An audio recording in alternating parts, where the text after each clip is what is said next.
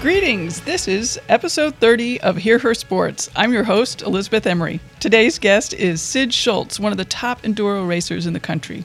Enduro is downhill mountain biking plus endurance. It takes me a while to understand the key to being successful in enduro, but Sid does a great job explaining the finer points of the sport. You'll even hear my total aha moment. Sid also stands out for her huge following on social media. She and her husband, Mackie, call Taos, New Mexico home, but really most of the year they travel around the country to races in a tricked-out van. Find links to videos about van life on the episode notes page of hearhersports.com. Also find there a link to her excellent blog. In our conversation, we talk about social media and writing in relation to results and sponsorship. Sid and Mackie make a very nice living racing and telling their stories through images, words, and video. Sid is super fun to talk to. Stay tuned to hear about Thailand, competing, training, and riding with others. She even has some personal advice for all of us who do exercise with others and are sometimes the slowest one out there. Number 1, don't say you're sorry. She's written on the subject. Find that link on the episode notes page of hearhersports.com. Let's get started. Welcome, Sid. I really appreciate you being here and your patience, and I'm excited to be talking to another Ohioan. Yeah. Stuck in ice for the moment, anyway. Yep. I would prefer the cold to what's going on right now, actually. It's like raining and 31 degrees, which is pretty awful. And you just got back from Thailand, which must be making this doubly bad. Yeah. So we calculated that when we first got to Thailand, we woke up at like 5 a.m. with jet lag and like went to the beach and went swimming, and then 2 days ago when we got back here, we woke up at 5 a.m. again with jet lag and like went down and walked on the lake that's all frozen. And I think we calculated that the temperature differential was like 85 degrees between those 2 days. So yeah, it was a little shock to the system. A little shock to the system, yes. And it seems like you did a lot of introspective thinking while on vacation. What happened? Yeah, for sure. That was partially the goal, for sure. I think this was the first time that I had done any sort of trip without a bike for about 3 years. And that's like, I get to travel all over the world with my bike, but it's not really vacation. And I think, I forget that sometimes and forget that I haven't really, when you don't work in an office, like you don't really take vacation very often. So this was the first one in a long time, and it was very nice. I recommend vacations. So what did you come up with while you were on vacation?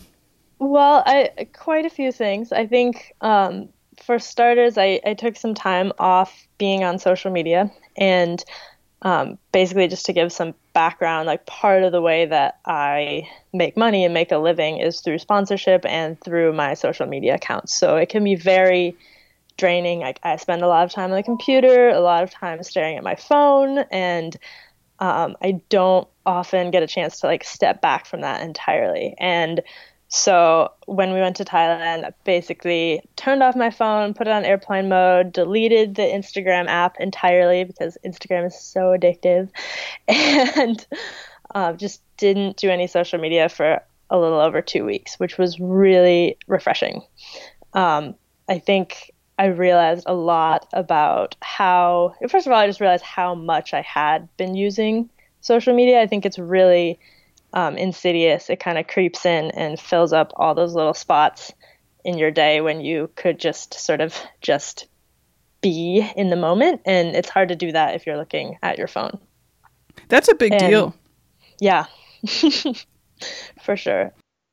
I went to New York several years ago, and one thing that I noticed was that on the subway, because at the time there was no internet coverage there, people were reading and just sort of staring off, listening to music or looking around, and I suddenly realized that the city was so manageable because everyone had these moments of quiet time. That's really interesting.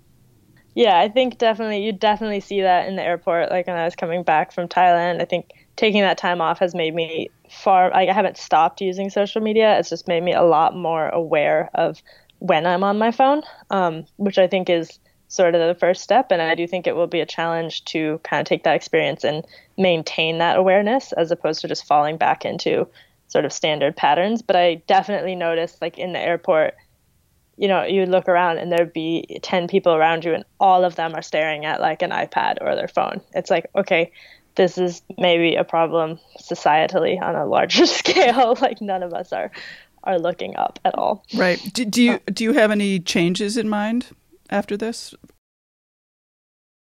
Yeah, I think I definitely, it's going to require a lot of balance, because I need to use social media for my job. I also want to use it because I think it's an incredible platform for meeting other people and sharing your story and interacting. But I think I'm just going to make a big effort to be aware of when I'm using it like for those positive purposes as opposed to when I'm just filling up space. And I think that's challenging. I don't want to put like an exact like time cap because I think it's not the amount of time, it's like the intention. And so I think it's definitely challenging. I think I just am probably going to incorporate more breaks from social media throughout my year because I think I had a lot of fear going into this, and it sort of sounds ridiculous, but I definitely like was afraid that like I would, not get any likes on my photos if I took 2 weeks off, and that like hasn't been the case at all. But I think that's a little bit of FOMO. Yeah, no, totally. It's definitely FOMO. And I think another thing I realized is that like, yeah, I can kind of, because I use this for a job, I can kind of tell myself like, oh, like you need to care about engagement and the number of followers you have and all this because like it's your job. But I think it's also like worth realizing that like primarily it's still an ego thing. Like I don't have sponsors that are gonna like be like, hey, you only got 400 likes on your last photo, like we're done. Like that's not realistic. Like nobody really cares as much as I do. So I think stepping back from that a little bit and like being a little more realistic has been helpful. And I think you have to step out to get perspective, like anything. Right. But one of the things I've been trying to keep track of just internally is when I'm looking at social media as an addiction. I mean, I'm sort of being aggressive about that word, but versus what you were saying is using it for all its good things. Yeah, it's definitely addictive. I think there's no doubt about that at all. I think it's obviously it's a habitual addiction versus like, a chemical addiction. So I think something I did that has actually been surprisingly helpful is I moved where the Instagram app is on my phone, and I made it on like several pages back, but I find myself opening my phone and my thumb going to the spot where that used to be, like, and I don't even know that it's happening. Like, it just happens. So now it doesn't open anything because there's nothing there anymore. Right. So that's another check. I can be like, oh, do I actually want to get on Instagram now, or is that just happening? And I think I'm sure it will become automatic, and I'll have to like continue moving it around. But I think it's helpful. To sort of like to change up those patterns, because I doubt I'm the only person who has like a mechanical, like, your thumb just like opens Instagram without, your permission. So if anyone else out there is having that issue, just like move where the app is, and it makes your brain be a little bit more aware of what is going on. Right. It's like a second of pause where you have to think, okay, is this really what I want to do? Yeah. So what else did you find out while you were in Thailand? I definitely I think it was actually kind of refreshing in that I didn't do a ton of like super introspective stuff. Like it was definitely like spend a lot of time on the beach. My husband's family is in Thailand, so that's primarily why we were there for Christmas and the New Year's with his family. So we got to spend a lot of time with the family, got to kind of like turn off our brains a little bit and not be super goal oriented, which I think is something that I need to work on for sure. Like I spend, 11 months of the year, like trying to get better on the bike and be a better athlete. And I think it's really helpful to be like, okay, here are 3 weeks where I'm not trying to get better. I'm just trying to like be as a human being and have fun, like that. That's really helpful, I think. Yeah. Cool. I want to ask you about a whole bunch of stuff, but why don't we start by just give me an overview of Enduro and what it is that you like about it and what attracted you to focus on Enduro. Yeah, so Enduro is basically downhill stages that you race, but you ride your bike between stages, so you can be out for 7 hours a day. So it's sort of a mix between an endurance sport and also a downhill skill-based sport, because most of the timed stages are really like can be 3 to 15 minutes long. So it's not super endurance oriented that way. And I think enduro is kind of confusing to explain, honestly. But I think for me, the appeal originally when I started racing was that it's not, a USA Cycling, not UCI sport. So there were really like no barriers to entry when I started. And I had raced some cross country as like Cat 2, but enduro, I got to basically like be a pro racer and start there and like really push my limits and not have to worry about that bureaucracy. And also I think it's a lot more fun, just on a general level, to like, because you have these big days, you get to go to like these incredible places that you wouldn't with either a downhill or a cross country race. Because sometimes our race stages are 3 hours out into the backcountry, so you'll ride for 3 hours out there, and then you get to race this incredible descent that you would never see in another mountain bike discipline. So that it's a pretty incredible sport. It's been super fun, and I think I definitely recommend people to try it if they're like don't find downhill or cross country appealing, because it does kind of, I think, hit on some of the funner aspects of mountain biking in general. What I find confusing is the parts that aren't timed and how that sort of fits into the race. And, do you think about that when you're training? It's definitely, I think, confusing for to explain. In terms of training, I come from more of an endurance background, so no, I don't really think about that, because I'm usually like don't have trouble riding my bike for 7 hours. I have trouble like going fast for 30 seconds. But that's just sort of where I'm at. Like I definitely have friends who have to train more for the endurance aspect of it than they do for like the downhill skills, because maybe they raced downhill for 15 years or something first, and then they're transitioning to doing enduro. I think it is confusing because it varies a lot. Like a lot of the races in the US, like there's no time requirement, so you really can kind of like putter up the hill as slowly as you want. But the international races usually have time cutoffs, which can be really intense, especially if you have a mechanical or any sort of issue. You can find yourself missing your cutoff, which actually happened to me last year in New Zealand, and is really a bummer because they give you like a 10-minute time penalty. So there is an element of endurance required there. I don't know if that answers your question or not. Yeah, a little bit. It sounds like the transfers are more important than the lack of timing them actually make it. Yeah. You know what I'm saying? Yeah, you have to make it, but it doesn't matter like how quickly, as long as you're within this time frame. Right. So you have to last for the 8-hour day or the 7-hour day. Yes, basically. Yeah. And I think you have to also be able to go hard on really technical and kind of scary terrain, even when you're super exhausted. So I think that's sort of the enduro. The biggest challenge of enduro is just incredible exhaustion by the end of the day, but also still having to do these very difficult trails when you can't use your handlebars anymore. Yeah, I hadn't even thought about that part. Yeah, that's the big thing. Huh, interesting. I read somewhere, and maybe I'm misunderstood, but it sounds like the USCF is thinking about getting involved. Is that going to affect you at all?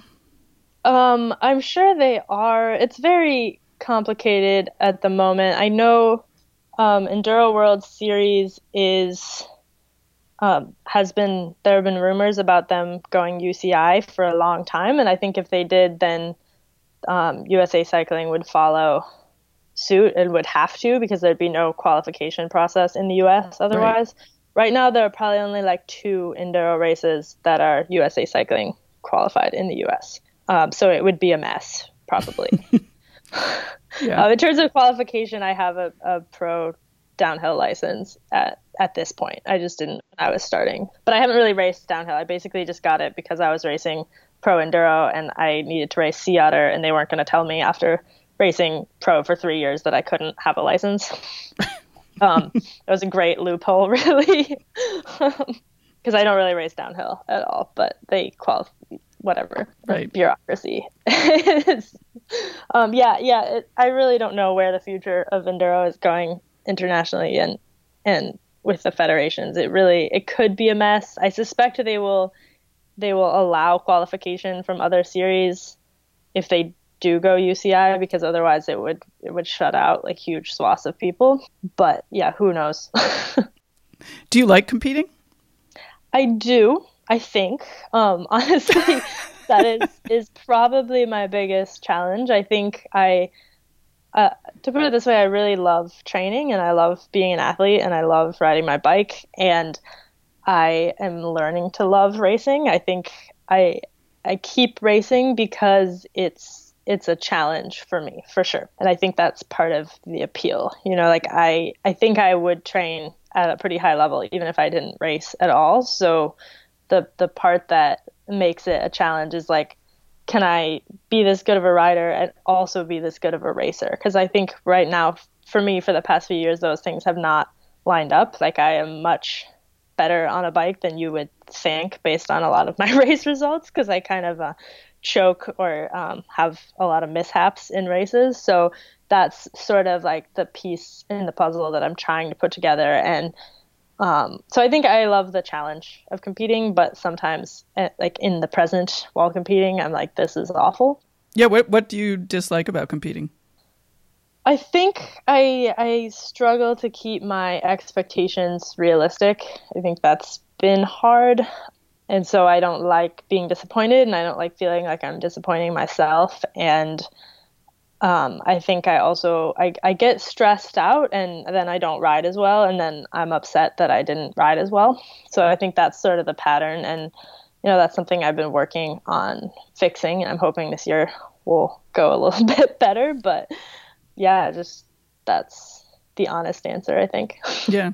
I mean, this is a sort of a linked question. In the writing, both you and Mackie seem sort of dismissive about the importance of results. For example, your website, I don't see any list of results. So what are your thoughts about results? And, I know that this is what you're doing for a living, and so how do results fit into the bigger picture of, say, making your living, your lifestyle, your brand, your long-term goals? Yeah, that's a really big question for sure. I think for me, results were very helpful to get over a certain hump. Like when I first started racing, I got some top fives in the US, and that was really helpful to sort of get sponsors' attention. And so I think you can sort of, especially with sponsorship, you can look at results as sort of a threshold. But I think like when you really get down to the particulars, I mean, like we're doing a sport that most people don't even know what it is, so I don't want to get too hung up on like my identity being like, as first that much different than fifth in some race that like no one's ever heard of, I think just, big picture in the world, no, results don't matter that much. In terms of sponsorship, I think they matter in thresholds. Like for me, I got into this threshold of being, one of the top female enduro racers in the US, definitely not the top, but like well known enough that I can get sponsorship. I think the next level is, if you're winning at an international level, certainly results matter. But between those two thresholds, I think there are so many other things that as an athlete, especially, sponsors want you to be sharing your story. And I think there are a few different ways you can do that. If you're winning, every race, especially at an international level, like you're going to have people sort of sharing that story for you. But if you're not, and even if you're winning in the US in enduro, like nobody's really telling that story. Like you might get a few articles on Pinkbike, but that's like really limited.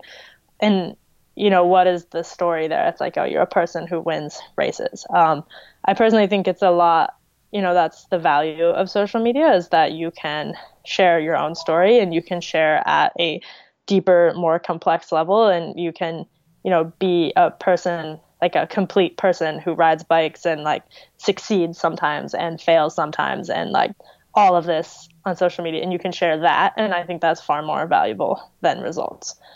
I think, there are probably people who would hate that I'm saying that, because there are a lot of people who feel like sponsorship should be this direct correlation to how good your results are. And there are like plenty of people out there who like feel that like what I do is effectively being like a social media model or whatever. That's not how I see it. I don't think that's how my followers see it, but that's definitely a contradictory opinion. I think it's also a little short-sighted though, because ultimately sponsors care about selling product, and how you do that is up to you. But to think that, you know, a sponsor in the bike industry has some altruistic, you know, need to, I don't know how to put this exactly, but like they don't really care about making bike racing better. It would be great if they did, you know, but they're, you know, profit driven companies. Sure. You know what I find really interesting, because I raced, it was a long time ago now, and I was on a team. And so all the sponsors were team directed. And as a rider, I had very little contact with the sponsors. And you and some other cyclists that I've interviewed have this really direct, really interesting relationship with the sponsors, which I find really much more interesting. I mean, both for you and for them. Yeah, I think it makes a lot more sense, because like also I pick sponsors that I want to work with. So I think there's a level of authenticity there that you don't get, you know, if it's a team where everything's doled out and people like, you know, maybe post on the internet, like, love these new pedals or whatever. Like, they're, you know, if you're not picking them, like, what does that even mean? Right. You know, and I think people see through that really easily. And I think, you know, as individual athletes, I think you have more power in basically being able to craft your story, like pick the sponsors that you want to work with, and have people believe in that because you believe in it. And I'm sure there's a flip side in terms of money from the industry. I know like teams have way bigger bargaining power and more leverage, and I think there's probably something to be said for that. But yeah, I get there's always pros and cons. Sure. What do you think makes your story exciting and interesting, both from, you know, your followers' standpoint, but also from your sponsorship standpoint? I think I'm more honest than a lot of people are willing to be.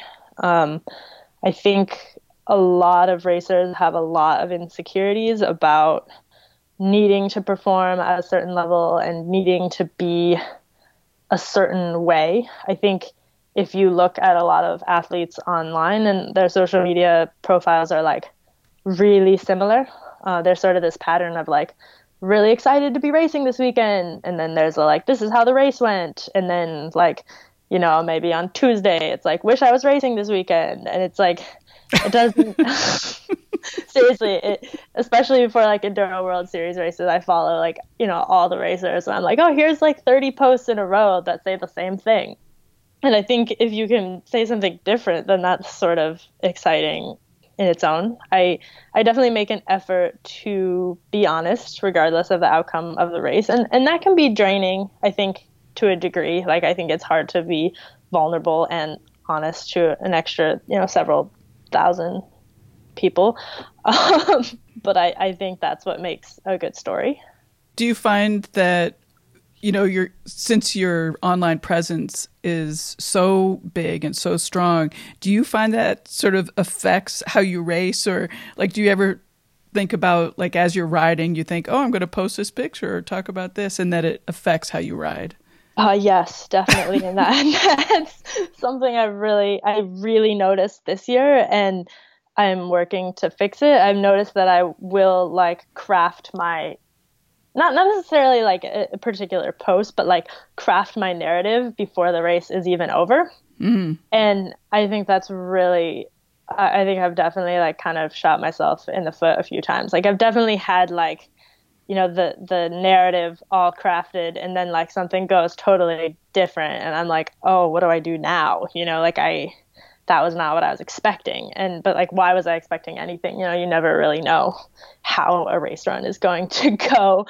I think something I tried this year is, and that I plan to try in the future, is if I catch myself doing that, like try to recraft it to be positive at least. I think that at least is a step in the right direction, because I think sometimes like if I have, you know, if I get a flat or like break off my derailleur or something, I'll like craft that whole explanation and like what happened in my head. And then like what maybe ends up happening is I get it fixed and I go on and it doesn't really make a difference. But maybe if I had sort of put that out of my head and focused on, instead of focusing on like the narrative, just focus on like what was happening and what was coming at me, I think that would be better. Right. But I think it's hard. I think it's hard to do that. And I think people do that regardless of how many followers they have online. And even maybe regardless if they're online, I think it's very common to kind of be always, as a human being, crafting your narrative. Like, how's this story? How am I going to spin this to like, be what I'm about? And I think that's something we should all watch out for. Right. So again, this is sort of a corollary question. What is your primary goal for riding and for racing? Yeah, I mean, it's actually changed a lot over the past few months. I had a pretty difficult 2017 season. I got pretty sick. I think I just overtrained massively. So in September of this year, I put my bike away for like a month, took a lot of time. I've been doing a certain amount of gym work, but I haven't really trained on the bike since September, which is really different than what I've done in past years. I think, though, I have probably gone into every season slightly overtrained for the past 3 years. So this year I'm trying maybe being slightly undertrained, and we'll see how that goes. And maybe one day I'll find a balance for it. I think I've been fairly results oriented with goals over the past year, and I think I'm sort of shifting from that to being more about being a better athlete. I have had a lot of injuries. I can't really run at all at this point because I screwed up my knees really badly. So that's something I'm going to try to tackle this year. I'm still going to be racing and doing everything, but I want to work on those sort of basic fundamental athleticism that I'm sort of lacking at this moment. And I think the way I've kind of described it is I feel like with my bike racing, I've been, on a ladder, like going up, up, up, and now I'm on like, a plateau. And I think it's like maybe you have to like move the ladder over, 10 feet and then go up from there, and you can keep going up from there. Like, that's not a great metaphor, but I think I like it though.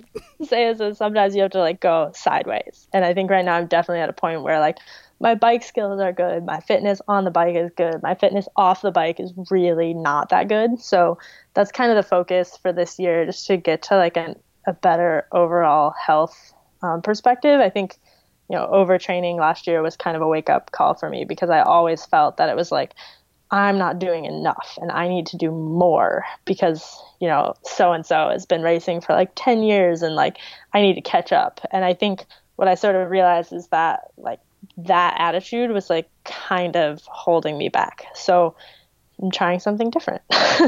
I really like that. And I think it's super smart, because one of the things I didn't do was work on my hamstrings, which cyclists don't have anything of. Yep. And that still is plaguing me, like 20, 25 years later, so congrats to you for thinking about that. Yeah, I think it is important. It's been a little hard to kind of be like, that might mean, a bit of a downward slide in terms of results this year. I think, though, I'm okay with that. And I also think it might not be the case. I think there's a decent chance I'll actually do better if I'm less invested and less trained. But, I don't know that until I get out there and try. But I think overall, I'm sort of looking at a long-term perspective. Yeah. And I think it is valuable. Like we were talking about earlier with results, like I've made an effort to not make my results that important, because I think, results are, as an athlete, like unsustainable to a certain degree. Like, but story is not, you can keep telling a story regardless. You can't keep racing at the top of your game forever. Like most people, even like, the top Enduro World Series races, they have like 2 good years, and then like maybe a few bad years and maybe another good year. And it's like, if your entire income and your entire sense of worth is based on having a good year results wise, you're just like shooting yourself in the foot before you even start. Right. And certainly for long term, that's the case. Yeah. How do you manage the inevitability of getting hurt? And I don't necessarily mean really, really hurt, but just, the fear of falling or, scraping your knee or, like buggering up your hip bone or whatever. Yeah, it's an interesting debate. I think I have as my skills improve, I crash less for sure. I think I crash worse when I do because I'm going faster. I think I've had periods every year, usually when I'm kind of getting into that burnout mode where I start becoming very afraid of everything. Um, and I think that's just sort of like a sign. I think, if you're feeling afraid of things that you can do, it's like, okay, you need to step back and like take some time. I think the hard thing about mountain biking, and I think specifically, downhill oriented racing, is that there's always an element of fate involved, and you have to kind of accept that. Like, you're going 35 miles per hour down a trail, like shit can happen. However, I think the important part is like being, I don't know how to put this exactly. I think self-actualized. Like, are you confident that you can do what you know how to do, and that, you have to just kind of let go of this extra of like, yes, terrible things could happen part. I think someone told me once that the opposite of fear is not necessarily bravery, it's self-actualization. So that's like, you look at, a drop or something, and you know you can do it, and therefore you do it. And you don't worry about what would happen if you suddenly forgot how to do it. I don't know if that makes any sense. Yeah, it's sort of a weird side version of confidence, because it's not really confidence so much as just sort of, yeah, I like your explanation. Yeah, I think there's like a scale of self-actualization. It's like, would you trust yourself to like ride a motorcycle in traffic and like all these or like go skydiving? And like, I think, a mountain biking is on that scale somewhere. Like, you have to just trust that you are going to do the thing to navigate a certain section. And that's something I struggle with, especially when I'm burned out, is that I am afraid of being afraid. Like, I'm afraid that because I'm afraid, I will, get up to the edge of this section and just like grab a handful of my front brake and crash. But like, realistically, probably I'm not going to do that. Hopefully. Like, if you really think you are going to do that, then like, it's time to take a break, but I think it comes to trusting yourself. Right. Yeah, that's a nice way of putting it. Do you have coaches and other support people? I do, yes, for sure. I couldn't survive without my coaches. I work with Carmichael Training Systems. Mike Derner is a coach at Carmichael. He's been great. He coaches both Mackie and I, and that's super helpful because he's able to kind of coordinate what we're doing so that we're not like doing opposite things. We don't have the same training plan, but at least like if we're both doing a gym workout, we're both doing it on the same day. And I work with Dane Delosier at Revo PT in Boulder, and he's started as my physical therapist. Now he does all my like strength training specifics, and then Mike kind of helps get that all into, a plan so that it all makes sense. And that's been really helpful because I've had all these knee issues. So my strength work is really kind of just like an extension of physical therapy. And I also work with Lee McCormick at Lee Likes Bikes for skills stuff. So yeah, I have quite the support crew, and it's awesome. And what do you guys do, since you're on the road so much, about massage or things like that, where you need somebody that you can trust? Yeah, we don't really do massage stuff. I spend a lot of time with my foam roller. That's sort of that. We spend a lot of we go through Boulder a few times a year and see Dane and kind of get straightened out that way. Yeah, I mean, I think probably more massage was great. That was like the best part of it. We were in Thailand for 3 weeks and we got a massage every week for like $7 or something. Oh my gosh. That was great. It's kind of painful though. They're super intense. But Did you get Thai massage? Yeah. And it's like the language barrier is kind of an issue because it's like hard to explain like anything. So you just kind of hope for the best. But it feels really good the next day. Yeah. Sounds good.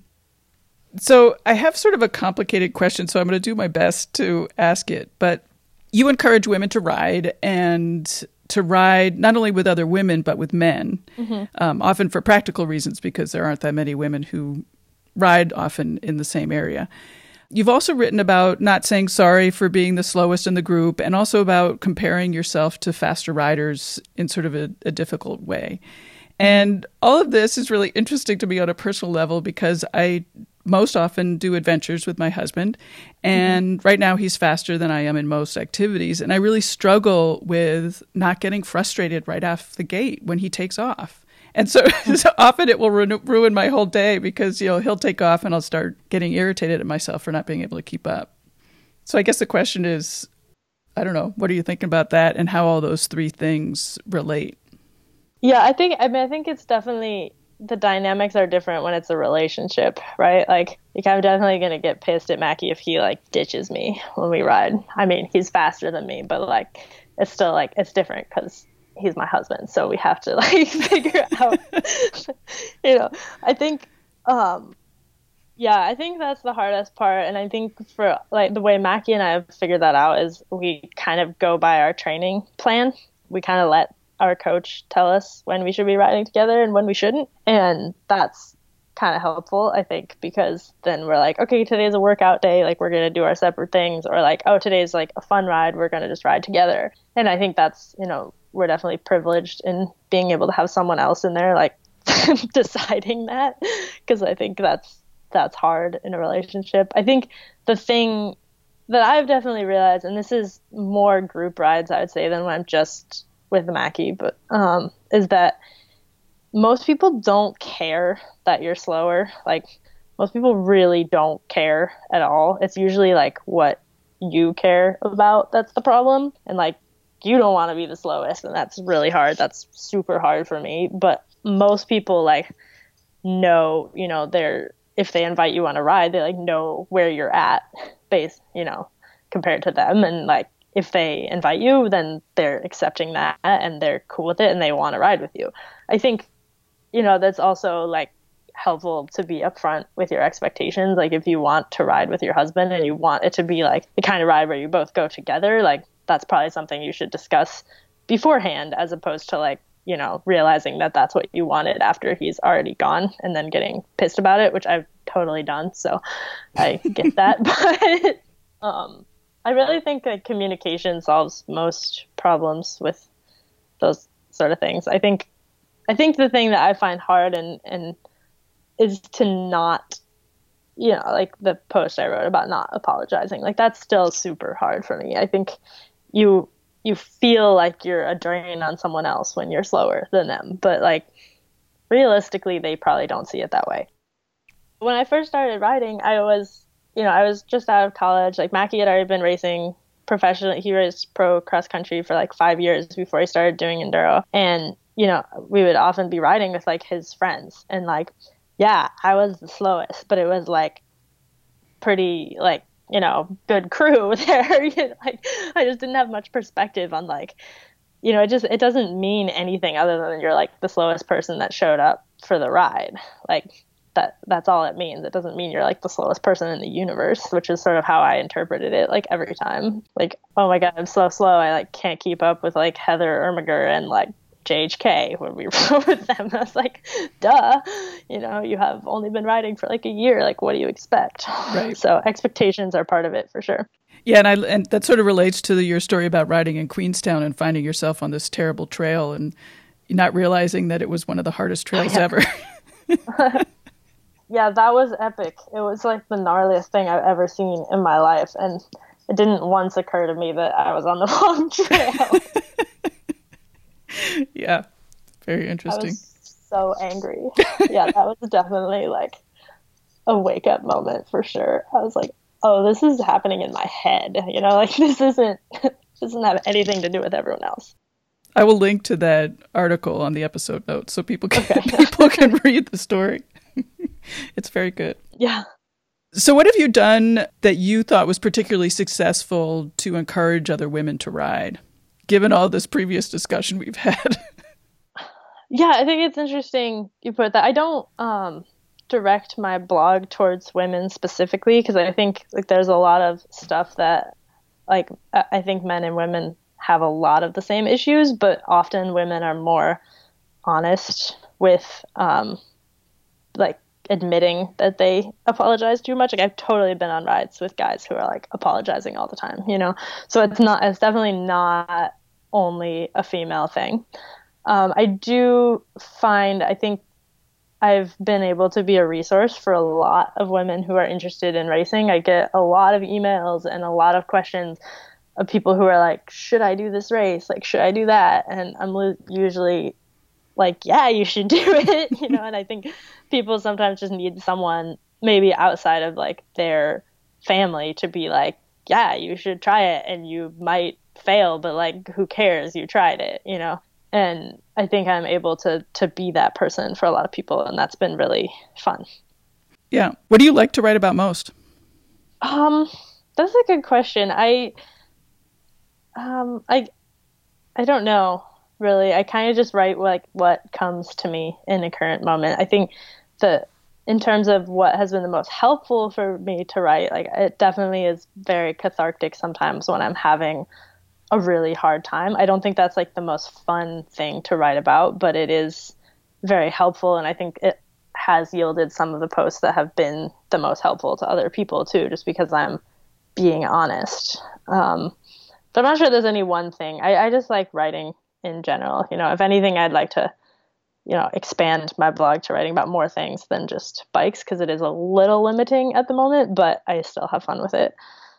Well, I appreciate all your time that you've taken. Is there anything that we haven't covered that you want to talk about?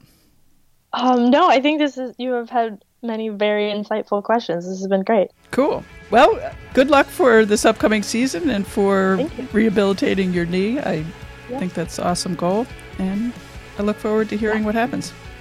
Yeah, thanks so much for having me. This has been really fun. Sure. Talk to you soon. All right. Cheers. Bye-bye. Bye-bye.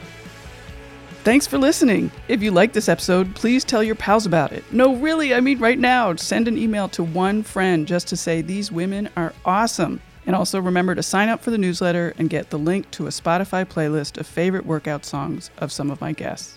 I'll be back in 2 weeks with another episode. Bye-bye.